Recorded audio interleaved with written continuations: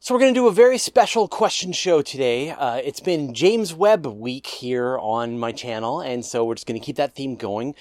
We did a 20-plus minute episode all about the past and future of James Webb. It was a monster episode, one of the most complicated ones we've ever done, so I hope you enjoyed that. The same day that we released that, I got to interview Paul Geithner, who is the Deputy Project Manager from NASA for James Webb, and we just went into detail, answered people's questions, spent an hour talking about the telescope. Those two episodes, plus a bunch of stuff beforehand, generated a pile of questions, and now I'm going to answer them here. So hopefully at this point, this will hold everybody over until the telescope actually launches in March 2021. And if anything changes, I'll keep you posted. All right, let's get into these new questions. Chris Barlow. How will James Webb be powered? Is there any way to possibly extend its operational time? We talked about this a bit in my interview with Paul, but James Webb is powered with electricity, solar panels. So it's going to be able to use the power of the sun to operate its instruments, electronics, run its reaction wheels. So it's going to use that as its ongoing, and that's renewable, and so it'll never run out of electricity unless the solar panels degrade. But the other part, the part that will get used up, is the fuel that it uses for station keeping to remain at the L2 Sun-Earth Lagrange point. You know, it's a place that is meta-unstable, which means that it is going to slowly drift away from this location and require more and more fuel to keep itself perched back there. And officially, right, James Webb has a 5-year first mission.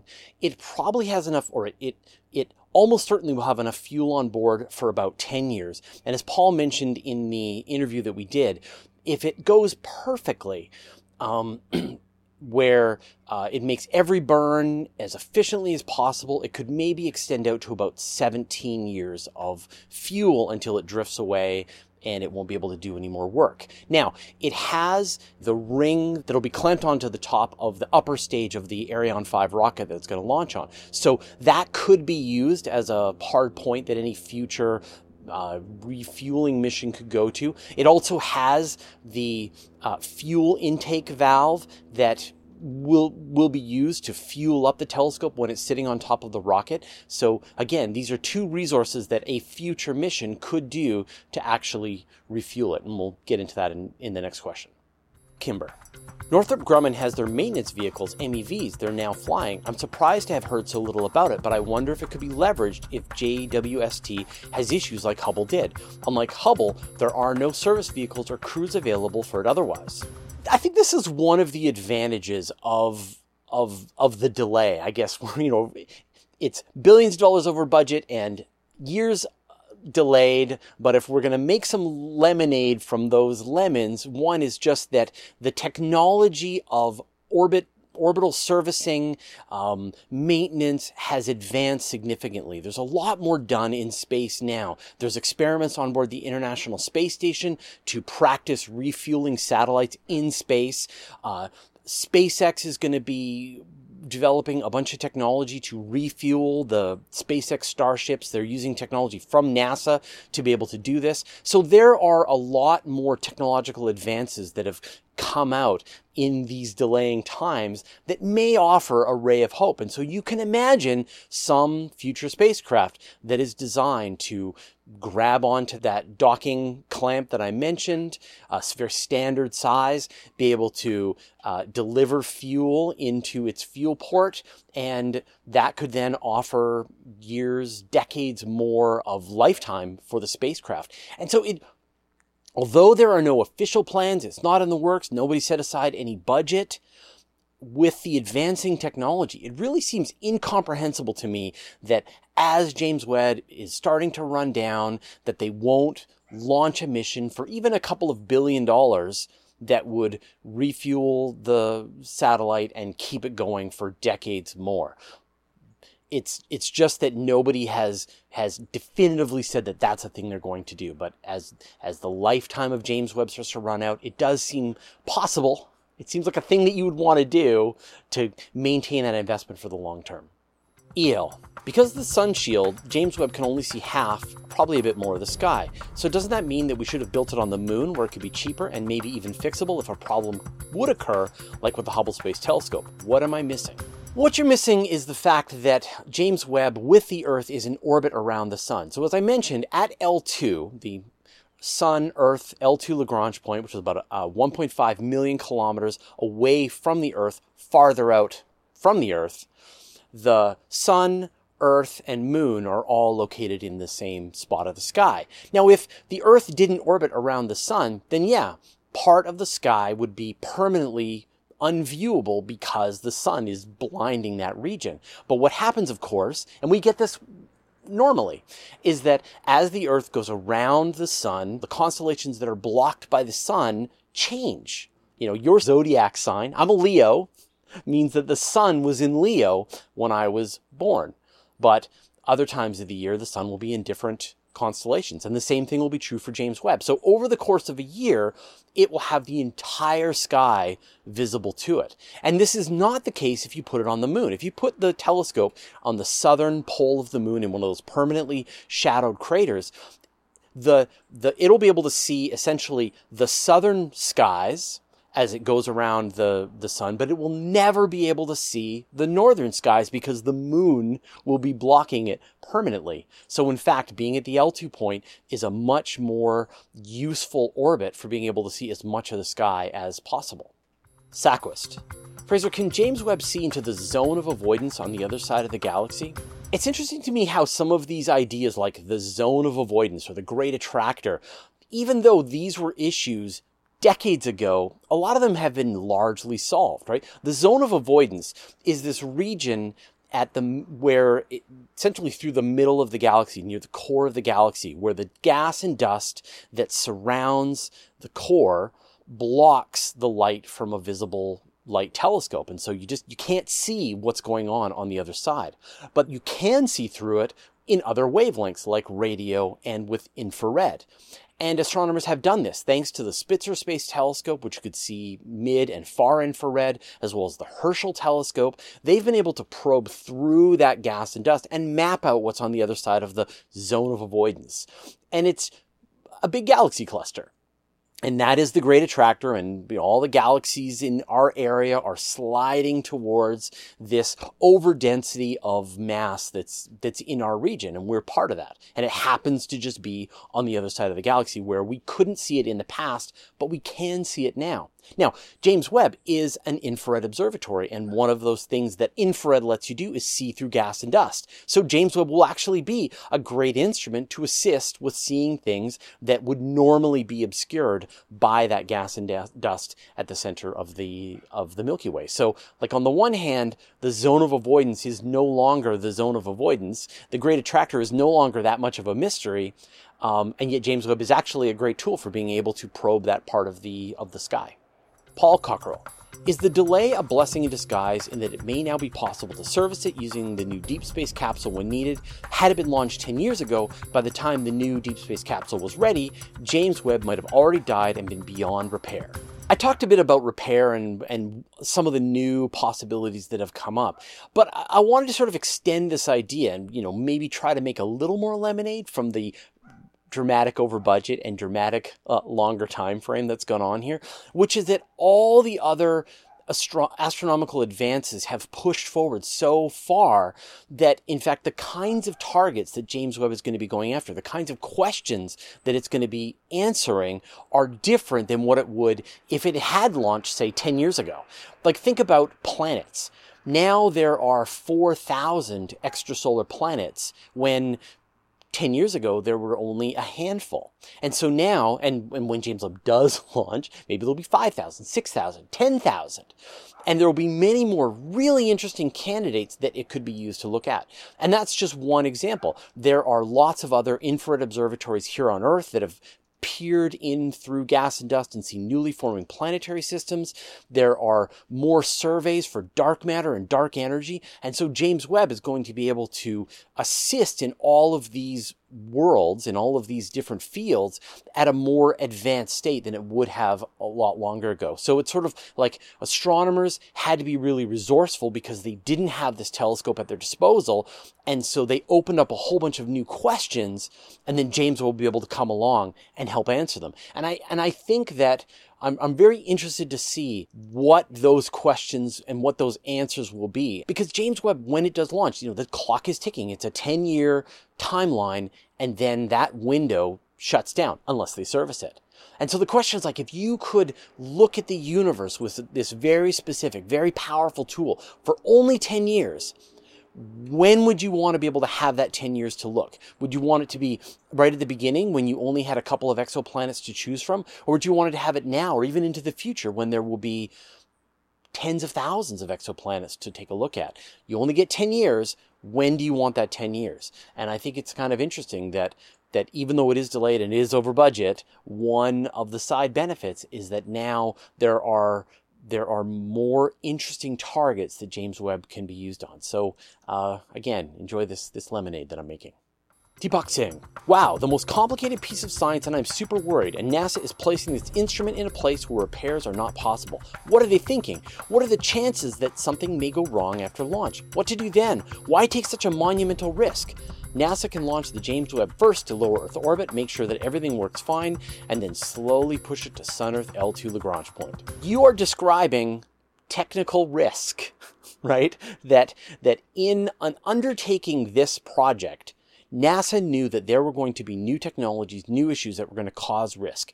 They needed to make the biggest possible observatory that they could. That's the 6.5 meter. They needed to cool it down with this gigantic tennis court-sized sunshade. And they needed to make the whole thing fit inside of a standard rocket fairing of about 5 meters. And so the whole thing has to fold. And for the whole thing to fold, actuators have to be used and release mechanisms have to go off. And the whole thing has to work in one fell swoop. And to then add another level, which is like, say, let's launch it first to low Earth orbit, let's open it up and make sure everything works, and then move it out to the L2 point, adds another level of complexity. And right now there is no way to repair it, fix it, upgrade it, refuel it, any of that. And so having this time where you test it out in low Earth orbit first wouldn't really provide you with any benefit, because if you did have a problem, there would be no way to fix it anyway. And so you launch it out to L2, unfurl everything, and hope it works. And that is uncertainty. That is taking risks. That is pushing the boundaries into new areas. And it can be fair to say, and I guarantee there were conversations at NASA where people were saying, this is too much risk. And other people were saying, these are risks that we should take. And the only way that we're going to know if these were risks we're taking is after the fact, when it all goes through and the telescope does or does not do what it's supposed to do. And we won't know until it's all done. And then hindsight will be 2020. Sina Farhat. Based on the time that it took to build it, would it be possible to use all the data and knowledge that we have to build another copy of James Webb using the original estimated budget? If James Webb fails on the launch pad or fails to unfurl in space, then yeah, you could build a copy for less money. Now, you're still going to have all of the hard physical costs, but you will have all of the blueprints. You will have gone through, you will have known what all of the risks were, so you could build a copy, and you could lower the cost. Not an enormous amount, like you couldn't get it for, say, $1 billion, but it would be less. But I don't think NASA would do that. They have other priorities, other telescopes in the works, other future observatories that are coming down the line, new challenges that they want to overcome, and they wouldn't turn around and re-spend that money to launch that telescope. All that other money is accounted for into the far future. It might be they'll come back around in 10 years, 20 years and go, okay, we want to answer those questions about the early universe and exoplanets and all that stuff. Does James Webb make the most sense based on the current suite of instruments that we have at our disposal today? And the answer might be no, but the answer might be yes. And if the answer is yes, then they could build another copy. So right now, the plan is to not fail. A.V. Scott and Flower. What could JWST see through gravitational lensing? Will it ever use that technique? We talked about this idea of gravitational lenses with the Hubble Space Telescope and how many of its greatest discoveries, seeing galaxies forming 500 million years after the Big Bang, were done through gravitational lensing, where you've got this gigantic galaxy cluster up front, then you've got one galaxy that is perfectly aligned, and the galaxy cluster and its dark matter acts like a natural lens to let us see this galaxy that is farther away. And there's only so many of those that are out there in space, and it's incredibly lucky. And that when James Webb comes along, it will be able to just directly observe these things. It'll directly observe these galaxies forming 500 million years, wherever it wants to look. And then when it does its deep field survey, like what Hubble did, where it spends 100 hours with every one of its filters, it'll be able to see stuff that's, say, 250 million years after the Big Bang. And there's no reason to think why it wouldn't be able to use gravitational lenses as well to see even farther back. But then it's going to be the same thing with Hubble, where you have to get lucky with the gravitational lenses that you need, and they have to be able to see something at the right distance. But I'm sure they're going to be looking for those, and I can't wait to report on times when they use James Webb with a gravitational lens to act as another telescope to see even farther back in time, closer and closer to the Big Bang. Vegeta AFH. Hey Fraser, will James Webb be used to view the black holes that were recently viewed? The image of the black hole, M87, which was done by the Event Horizon Telescope, was this worldwide network of radio telescopes that all aligned at the same time and gathered their data at the same time, and then computers processed that and made a telescope essentially with a baseline, with a size of planet Earth. And the important word that I said there was that they were radio telescopes. James Webb is an infrared telescope. Although they're still photons, they're still on the electromagnetic spectrum, they're different kinds of, different wavelengths of photons. And so James Webb can't work with the rest of those telescopes as part of this worldwide network. It would have to be a radio telescope in space to be a part of it. Or the Event Horizon Telescope would have to be a network of infrared telescopes. And then being able to align the wavelengths in infrared is so much more difficult than doing it in radio waves. But I'm sure that James Webb will be used to probe the cores of galaxies that are known to contain supermassive black holes. It was the Hubble Space Telescope that helped astronomers understand that there are these supermassive black holes at the heart of almost every galaxy. And so James Webb will take those observations to the next level. And again, because the light is getting red shifted as these galaxies are moving faster and faster away from us, it will be able to perceive and observe these galaxies that are really far away and a lot less evolved than the current state, right? It's going to be looking back in time. And so what will we say be looking at the supermassive black holes and galaxies as they looked 1 billion years after the Big Bang, as opposed to closer. So it will be looking at black holes, but it won't be doing the same work it can't be part of the Event Horizon Telescope. That's a whole other project. It's you. Doesn't this telescope belong to antiquity now that technology is advancing so fast? Should have been in orbit a long time ago. Yeah, it should have been in orbit a long time ago and for a fraction of the price that it's going to cost. But here we are, right? Late and more expensive. But it definitely won't be a technological antiquity.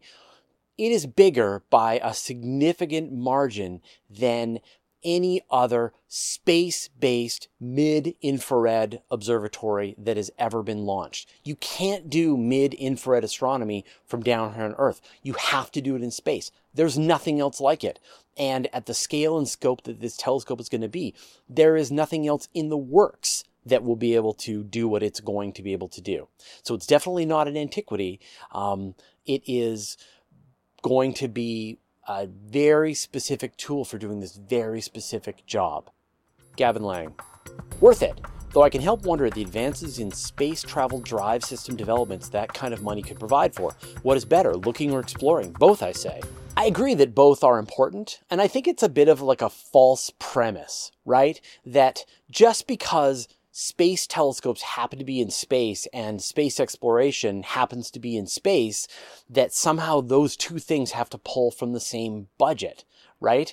It's like asking, should we build ships for shipping or should we build ships for tourism? They're two completely separate industries. And so when you're thinking about how money should be spent, you can kind of look at all the money that gets spent. Should we spend money on military, or should we spend money on science? Should we spend money on cigarettes, or should we spend money on space exploration? Should we spend money on takeout pizza, or should we spend money on missions to visit asteroids? I think that as soon as you fall into this false dichotomy of saying, oh, it's all, if it happens in space, then it must come from the same budget. And they all have their own, everything needs to be able to stand up on its own and be able to justify its existence. And so if we feel that science is valuable, and of course, here we are, you're watching this on the internet, you are enjoying all of the benefits of science, then I think it's reasonable to say, if we have a set amount of science budget, where should we spend that science budget? On biological things, on exploration, on high energy physics, things like that.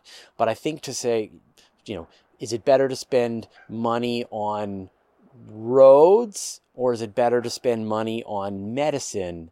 They're just two different things. So don't make me choose, is what I'm saying.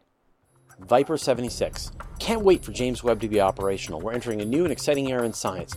Can it find a second Genesis, like vegetation on another planet? Really looking forward to it.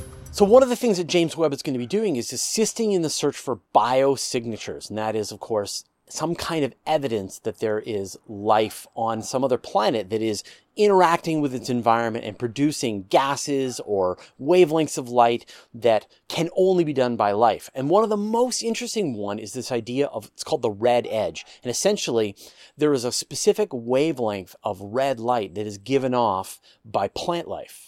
We've done a whole video, and I'll link it right here, but it's a very specific wavelength that should be very bright in a very recognizable way. And in fact, James Webb is right in that sweet spot to be the kind of instrument that could help search for this very specific wavelength of red light that would be coming from a planet that is covered in photosynthesis. Now, we don't know if there will be such a thing as alien planets and they'll be doing alien photosynthesis on their alien worlds, but it's just another thing to look at, and James Webb will be a really good tool for that.